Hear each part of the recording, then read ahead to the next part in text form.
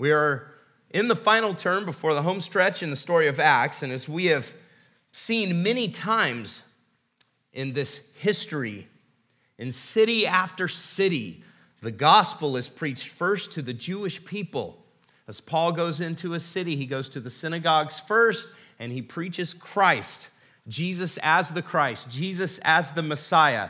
He is the fulfillment of all of the prophets and all of the promises from the scriptures.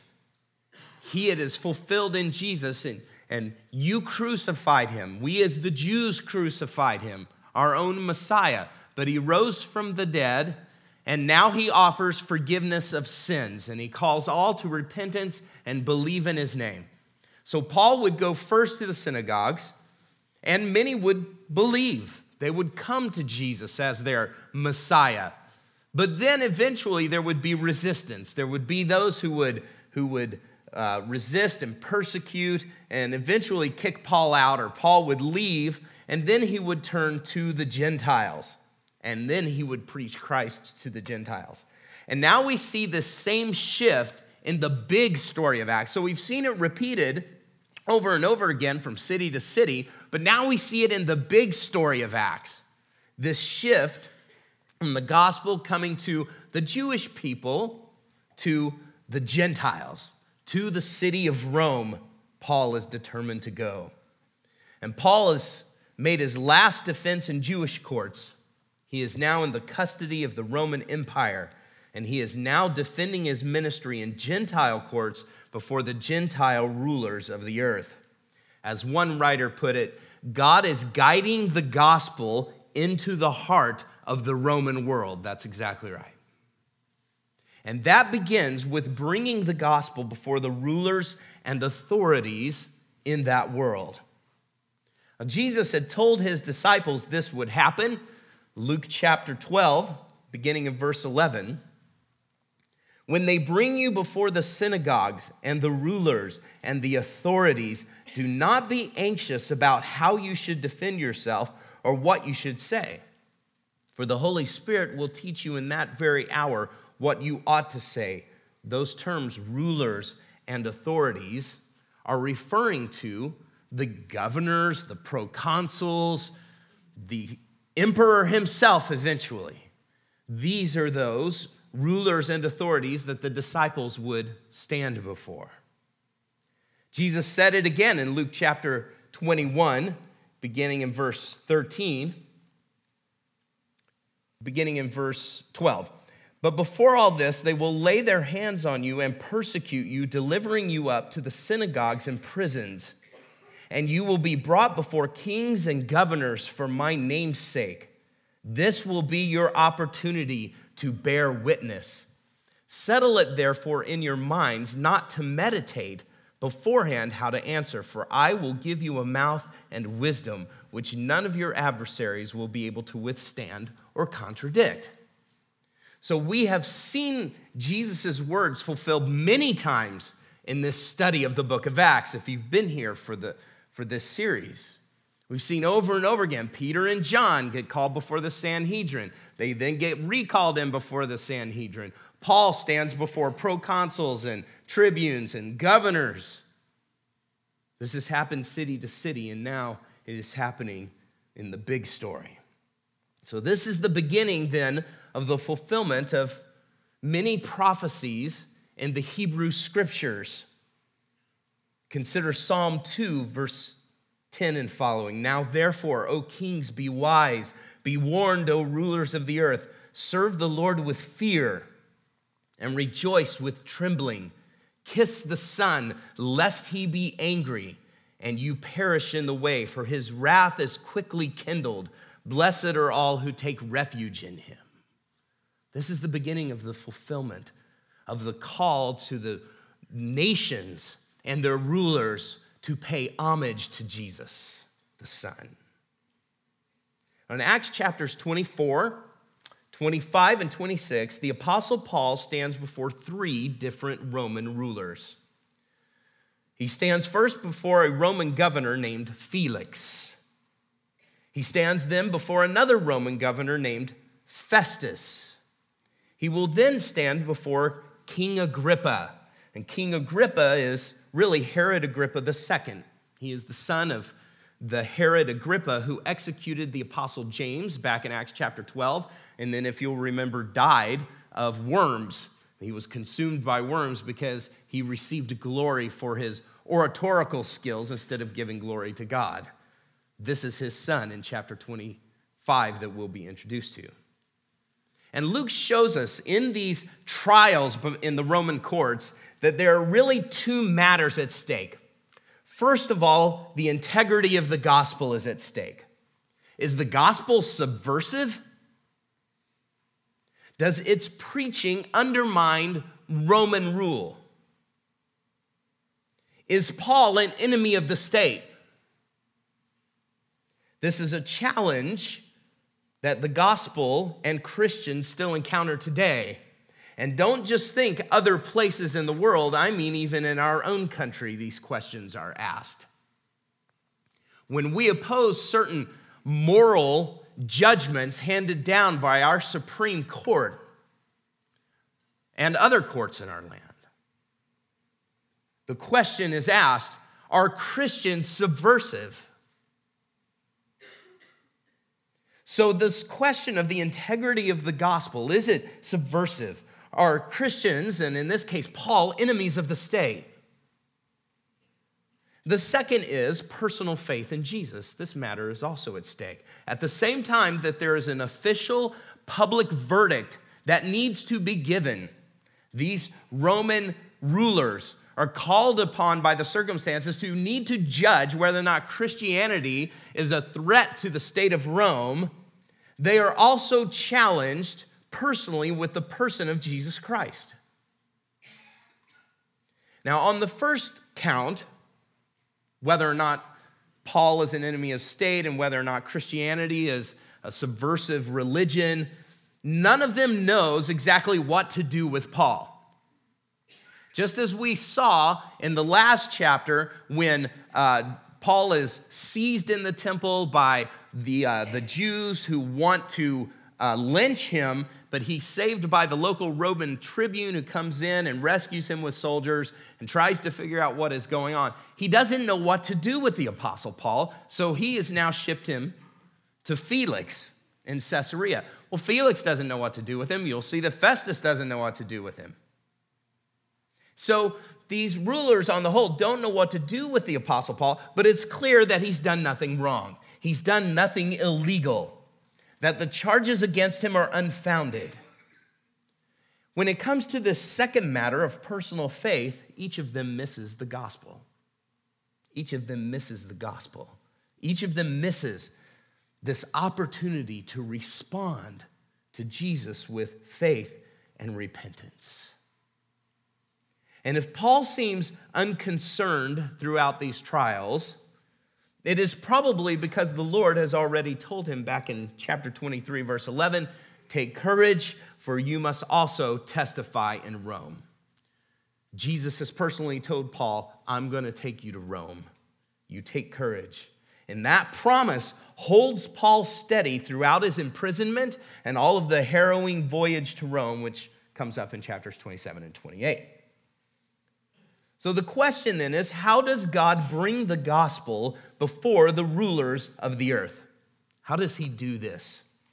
We pick up in chapter 24, verse 1, and see that, first of all, the gospel's integrity is established publicly. The gospel's integrity is established publicly. Now, remember, Paul was arrested in Jerusalem by the local tribune who has now delivered him from a treacherous plot against his life by sending him under guard at night to Caesarea to be tried by Felix the governor. Chapter 24, beginning of verse 1. And after 5 days, the high priest Ananias came down with some elders and a spokesman, one Tertullus. They laid before the governor their case against Paul. And when he had been summoned, Tertullus began to accuse him, saying, since through you we enjoy much peace, and since by your foresight, most excellent Felix, reforms are being made for this nation, in every way and everywhere we accept this with all gratitude. But to detain you no further, I beg you in your kindness to hear us briefly. For we have found this man a plague, one who stirs up riots among all the Jews throughout the world and is a ringleader of the sect of the Nazarenes. He even tried to profane the temple, but we seized him. By examining him yourself, you will be able to find out from him about everything of which we accuse him. The Jews also joined in the charge, affirming that all these things were so. So first is the prosecution. Tertullus is defined here as a spokesman or described as a spokesman. This means that he is a hired gun. He is a professional litigator, if you will. The Jewish leadership, before coming down to Caesarea, have hired this man to be their representative in the Roman court. So he probably has some expertise in dealing not only with Jewish law, but also Roman law. And so he is speaking for the Sanhedrin. He is speaking for the Jewish leadership in this prosecution. And his opening statements may sound like flattery, because Felix was actually very unpopular with the Jewish people. So this we embrace this and we're happy about all the reforms you're doing, sound like flattery. He was known for his brutality, and he actually stirred up more resistance to Rome by his ruthless methods than he did actually quell insurrections and rebellions. In fact, when he's replaced here at the end of chapter 24, we know from ancient history that the reason is because he caused so many problems among the Jews that Nero, the reigning emperor at the time, recalls him to Rome, fires him. But these words are actually very strategic. By linking the compliments to Felix with their accusations against Paul. In other words, what he's saying is, we know that you have faithfully guarded the peace, that is your highest priority, Felix, and we are glad for these reforms and what you are doing in the nation. And because of that, we know that you will have to see Paul, this man, as we see him. They mean to contrast Rome's priorities, which are Felix's responsibility, with Paul's actions. So with these compliments, he is already setting up, he's painting Felix into a corner. And the accusations then are these. First of all, Paul is undermining Roman rule by disrupting the peace. He is a dissident, he is a trouble causer, and we know that peace was a high priority for Rome. That's why Rome, for one thing, was very effective in maintaining its empire. Is it knew how to conquer a people, but then deal with the people, negotiate things. That's why the Jews were able to keep their temple. That's why they could continue to worship the way they worshiped and have synagogues in cities that weren't in Jerusalem. It's because of Roman policies. They put a high priority on keeping the peace. And so if you did things that disturbed the peace, that threatened the Pax Romana, then that would bring swift response from Roman authority. So their first accusation is Paul is undermining Roman rule because he is disrupting the peace. And what they're trying to say is, regardless of the issue itself, which is internally Jewish, a theological argument, Paul's disturbing the peace by doing it. He causes riots. He stirs people up. Secondly, Paul is a ringleader. This word means a chief of a dangerous sect. This is the very kind of group Felix was known for hunting down and quelling. Something that was sectarian, something that divided itself and caused problems. He's the chief of them. They're the Nazarenes. Thirdly, Paul has profaned the temple. Now, the temple was a sore spot for the Romans. because that was a place where they kind of negotiated. You guys can have your temple. You can continue to do your worship there. You can continue to restrict Gentiles and not allow Gentiles into the temple. They made all kinds of concessions and gave the Jews a lot of leeway in how they enforced their own laws for worship at the temple. And so when they accuse Paul of profaning the temple, what they're saying is that he is really going against Roman policy and our freedoms that you've given us to maintain the temple and to maintain worship there. He has profaned the temple. We caught him there. And they say it almost like they've done Felix and the Romans a favor. We caught him disrupting the temple, and we seized him. We seized him. Their goal then is to paint Felix into this corner, to be consistent with Roman policies, to be true to his own reputation. He must condemn Paul. Since Paul and his message are in direct conflict with Roman goals and policies. Or Felix runs the risk of contributing to more insurrection, more disturbances, and so on. But the accused has the right to defend himself, and so comes Paul's defense, beginning in verse 10. And when the governor had nodded to him to speak, Paul replied, "Knowing that for many years you have been a judge over this nation, I cheerfully make my defense. You can verify that it is not more than 12 days since I went up to worship in Jerusalem, and they did not find me disputing with anyone or stirring up a crowd, either in the temple or in the synagogues or in the city. Neither can they prove to you what they now bring up against me. But this I confess to you, that according to the way which they call a sect, I worship the God of our fathers, believing everything laid down by the law and written in the prophets, having a hope in God, which these men themselves accept, that there will be a resurrection of both the just and the unjust. So I always take pains to have a clear conscience toward both God and man. Now, after several years, I came to bring alms to my nation and to present offerings. While I was doing this, they found me purified in the temple, without any crowd or tumult. But some Jews from Asia, they ought to be here before you and to make an accusation, should they have anything against me. Or else let these men themselves say what wrongdoing they found when I stood before the council, other than this one thing, that I cried out while standing among them is with respect to the resurrection of the dead, that I am on trial before you this day." Now, this is a dense defense, if you will. Paul says a lot in this short speech. First of all, he establishes his piety. He is in Jerusalem and in the temple to worship, not to oppose and not to debate. And what he says here is that he wasn't disputing with anyone. He wasn't disputing in the temple. He hadn't been disputing in the synagogues, and he hadn't been disputing in the city, which means the streets or in any kind of public market place. They hadn't been arguing or anything. No disturbances. He was not there to oppose or to debate. He was there to worship. And he uses a word for worship twice here. He establishes that his accusers have no data, no evidence. The charges then are unreliable. Now, in our own court system, we can relate to this. Evidence is paramount. There needs to be evidence to convict someone of some criminal activity or wrongdoing.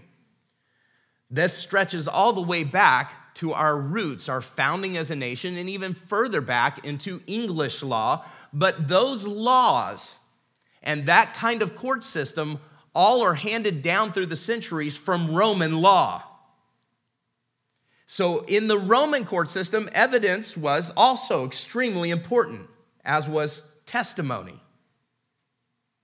And so Paul is saying they have absolutely no evidence. I can give you, and you notice, it was 12 days ago, less than 12 days ago, I went up, so on and so forth. Paul is pointing out, this is the evidence, this is what happened.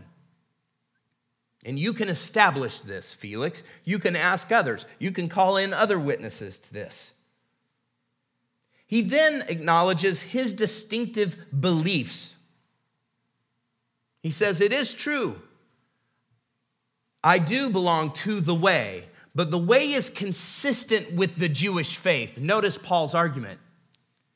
It isn't opposed to it, it's the fulfillment of it. And without going into a lengthy theological explanation, which Felix may or may not be prepared to hear anyway, he just simply says it belongs to the Jewish faith. It's conducive to it.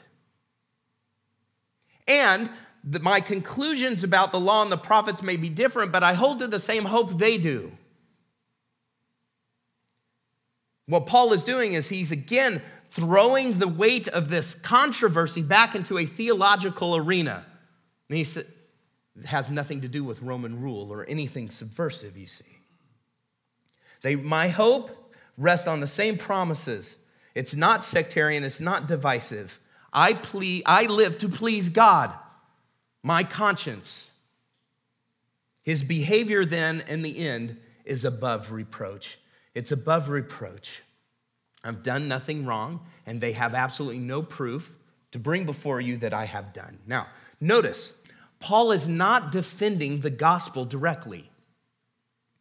In this trial, Paul does not preach Jesus. He doesn't say anything about faith or repentance or the forgiveness of sins. He is not challenging the courtroom to believe and repent. He is defending his ministry.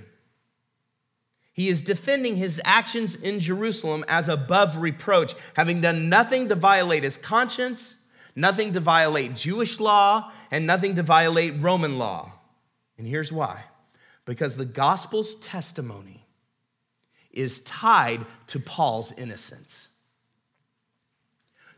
He is no longer preaching to the Jews. He is laying integrity for Gentile acceptance. That's what Paul's doing. He is laying a foundation of integrity so that the gospel is now being guided into the very heart of Rome. That's his goal. Because as Paul's innocence is either acquitted in this court or he's condemned, so goes the gospel before the world. Felix's judgment then, verse 22. But Felix, having a rather accurate knowledge of the way, put them off, saying, when Lysias the tribune comes down, I will decide your case. Then he gave orders to the centurion that Paul should be kept in custody but have some liberty, and that none of his friends should be prevented from attending to his needs. Felix's judgment, I defer for now. Okay, I defer. Partly because he wants Lysias's testimony. Now, Lysias is the tribune from Rome. He's the one who has written the letter and sent Paul under guard to Felix. He wants his testimony. But it's also partly, according to Luke here, it's partly because he has an accurate knowledge of the way. What does that mean? That means that Felix has heard the Christian gospel. He is familiar with the Christian church. He understands the real issues here. He may or may not understand all of the theology that's up for debate, but he understands that the Jewish leadership's motives and what Paul is really doing, how they really relate to one another, and that there's nothing to condemn Paul for. He understands the issues. And that partly indicates just how successfully the gospel had penetrated the eastern part of the Roman Empire. And now it's being explained, and now it's coming into their highest courts. Also, we'll see below here, Felix is stalling for time. He's stalling for time. And in the end, he can't condemn Paul because there is no case for condemnation. And I think Felix's treatment of Paul implies this. He's kept in custody, which means that Paul is under guard, and it means that Paul remains in chains.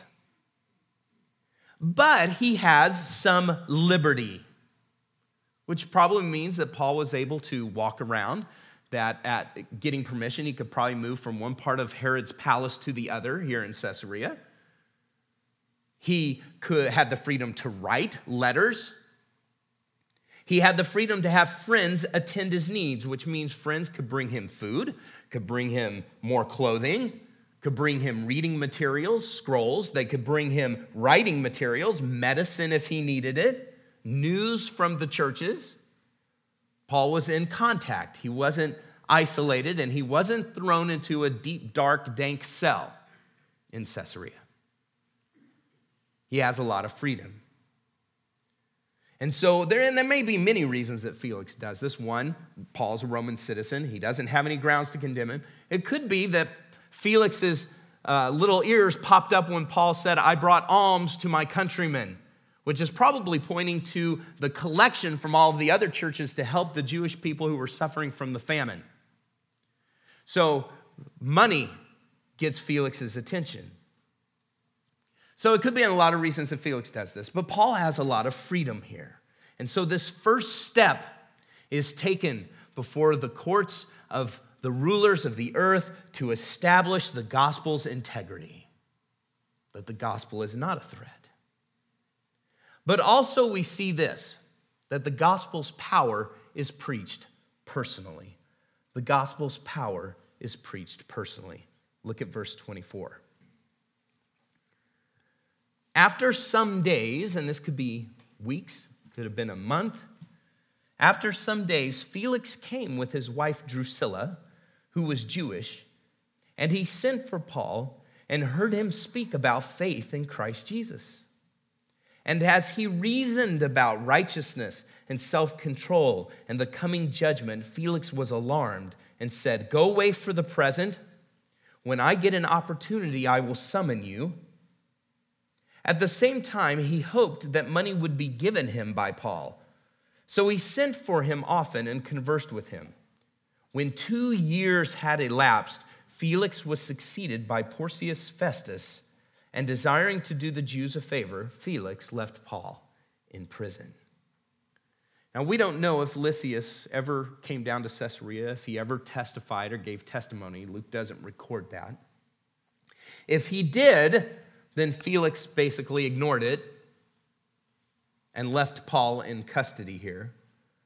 But in any case, some days afterwards, following this trial, Felix seeks a more private audience with Paul. Now, his wife Drusilla is Jewish.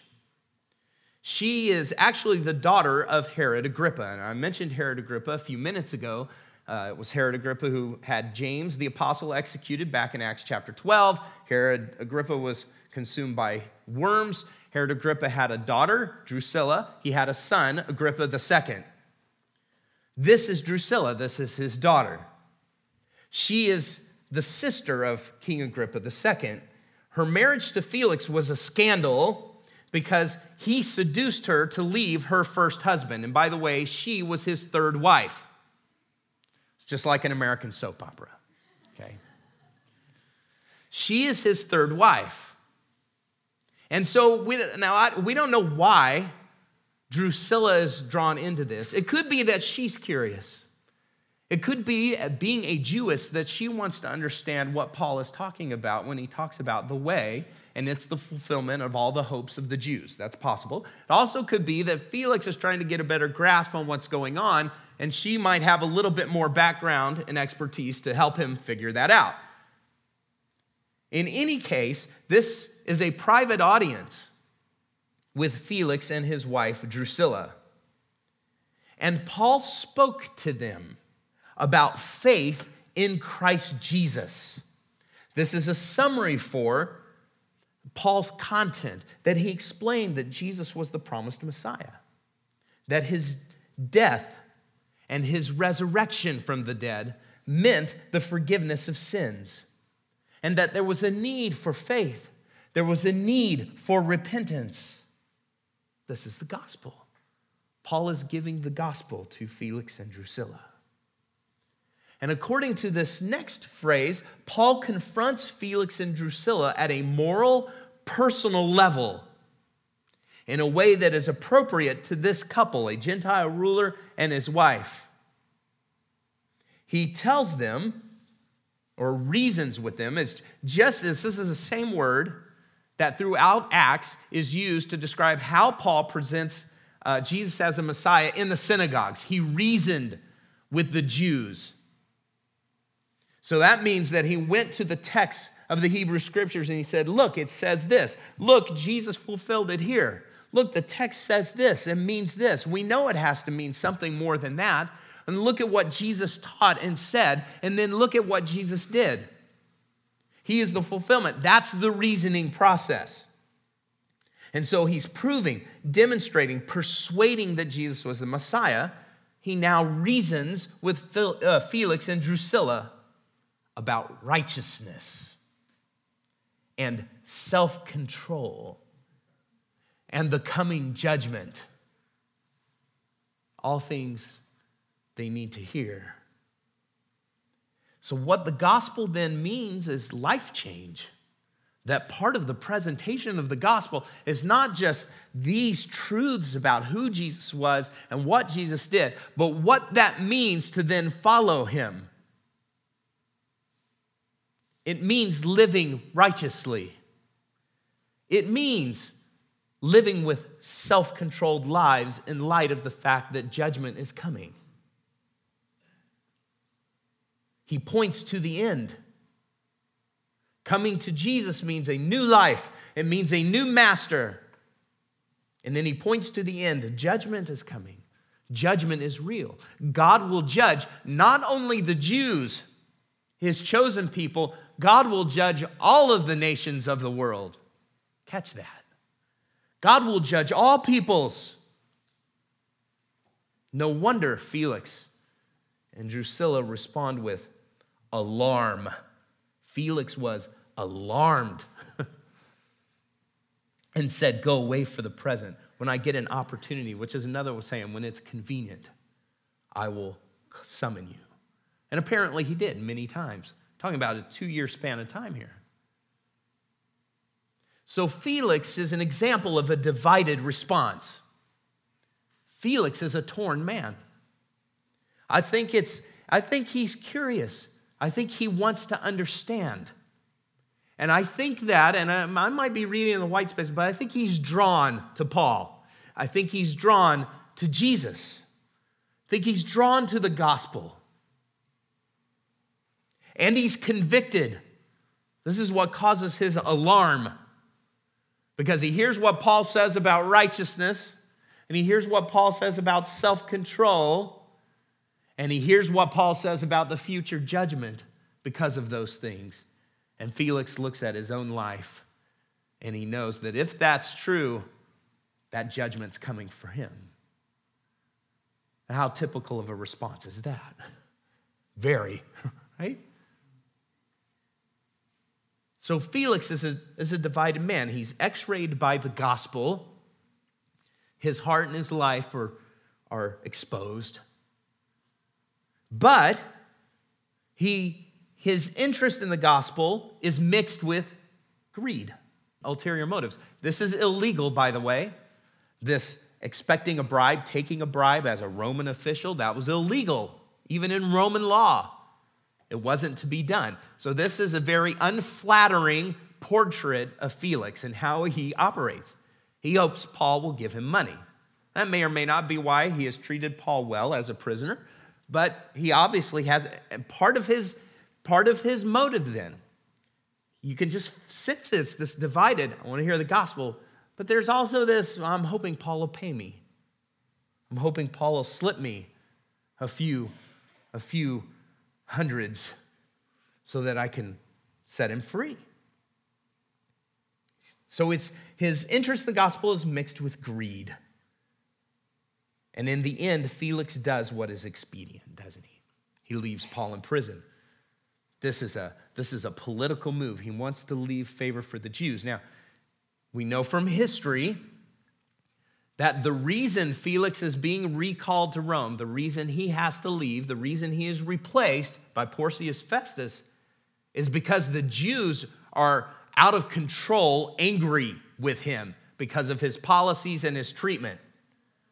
So this makes sense that as a parting political favor, Felix leaves Paul in prison. He doesn't have grounds to condemn him, but he can leave him in there as long as he needs to protect the peace. And so despite hearing the gospel, despite all of these conversations with Paul over 2 years, Felix leaves him in prison.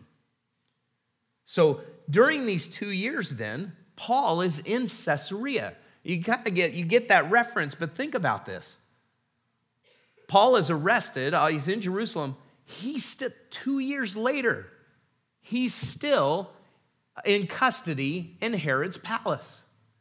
Now, some think that it's during this time that Paul actually writes what we call the prison epistles. Colossians and Philemon, Philemon is a letter written to an individual named Philemon who lives in the city of Colossae. The book of Ephesians, the letter to the Philippians. These 4 letters that we call Paul's prison epistles, in each of them, Paul refers to being in chains. Some believe, and I happen to think this too, because of different things that are said in these letters about traveling and distances covered between these letters and Timothy being sent and all these different things, that this is probably a time, 2 years, sitting around in chains. Paul is probably writing letters.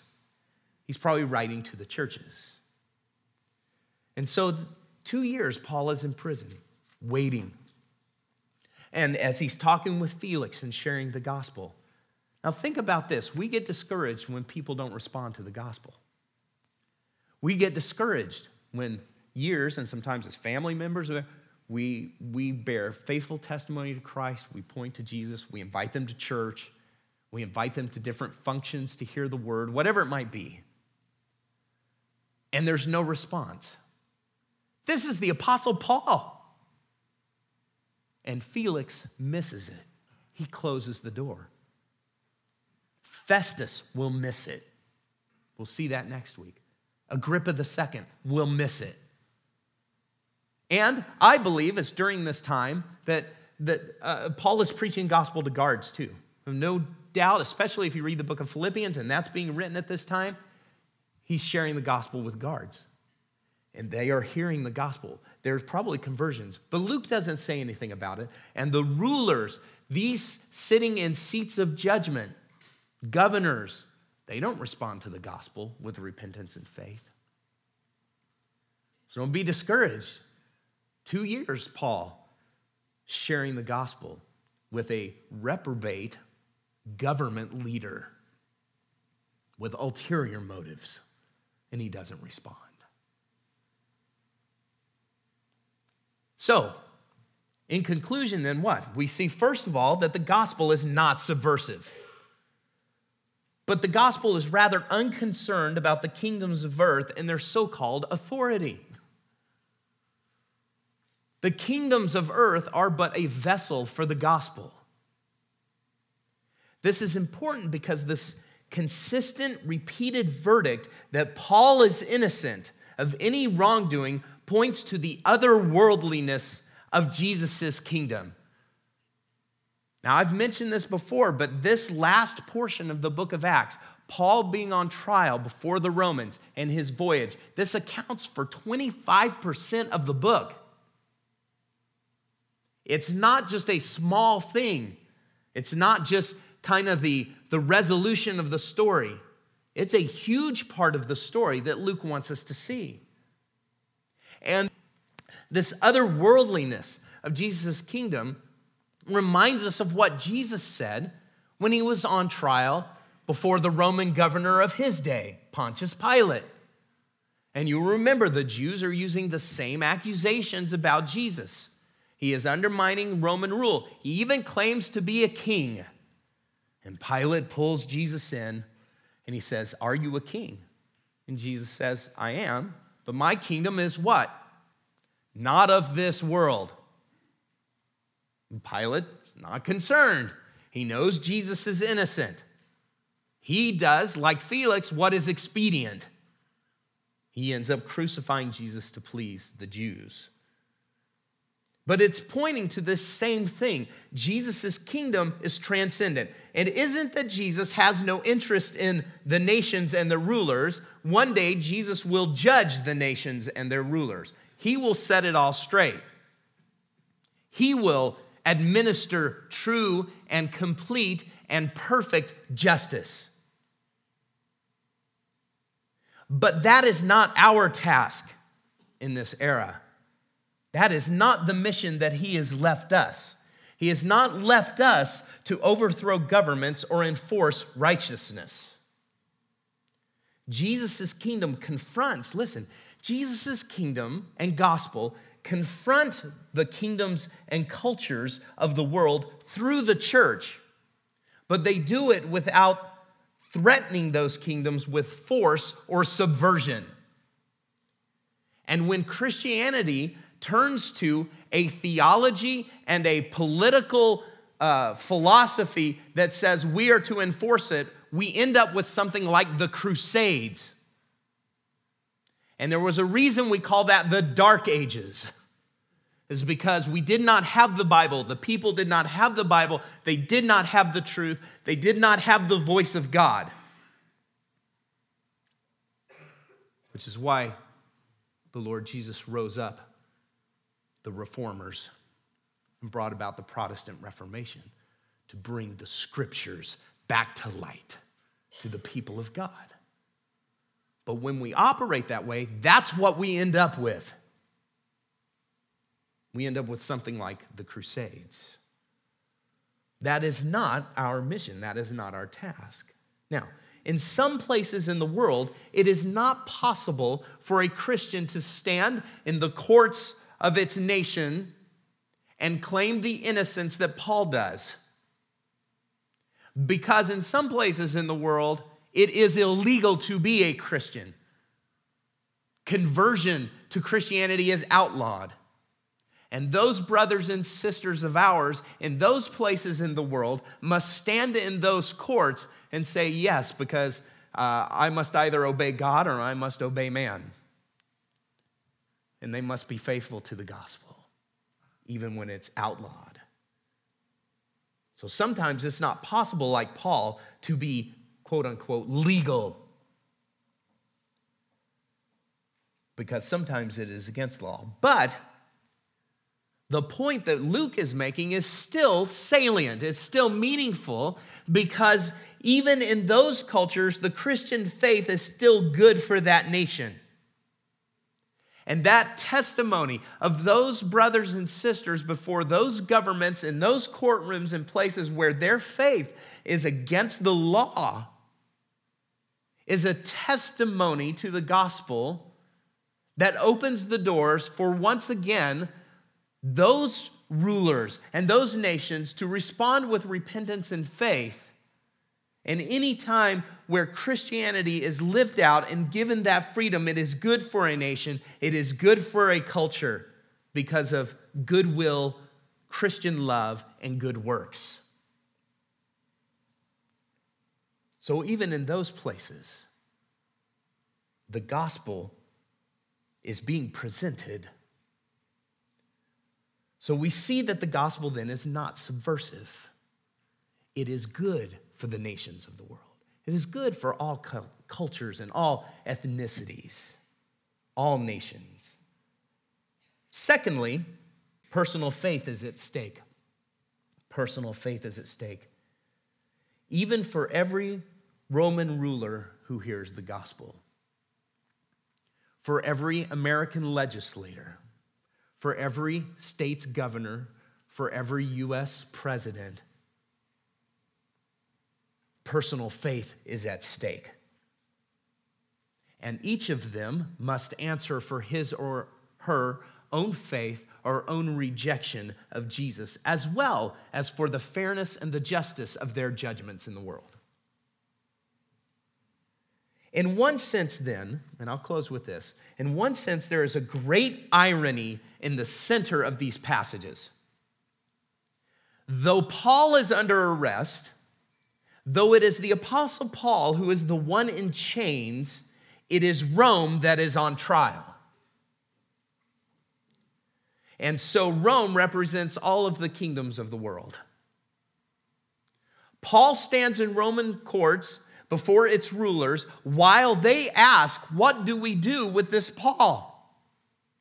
What do we do with this guy and his movement and this Jesus that he preaches? But it is Rome who stands in Jesus' courtroom while Jesus asks Rome through the Apostle Paul, what will you do with me? What will you do with my gospel? That is the spiritual reality that is unseen and yet very, very real. And it is still the same today. And remember that. When you were brought before the courts of unbelievers, and I mean that almost metaphorically. It may be literal for some of us, sometime, someday. But I mean even when you are put on trial by someone you know, in whatever context God has put you in, to be a light in the darkness.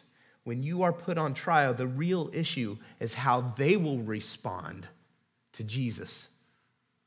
And while it may be that you are on trial, it may be that you are standing in their courts, the real issue is that they are in the courtroom of God. And they are called upon to respond with repentance and faith. And that is the real judgment. That is the real trial. And so you as Jesus' followers, we as Crossway Fellowship, can always know and be encouraged that as we continue to be faithful in our testimony, corporately as a church and individually as Jesus' people, we can know and be encouraged that it is not we who are, in the end, we who are on trial. It is the world. And God gives us the opportunity to stand like Paul and to deliver, to give the gospel, and to maintain its integrity by our own faithfulness and love for those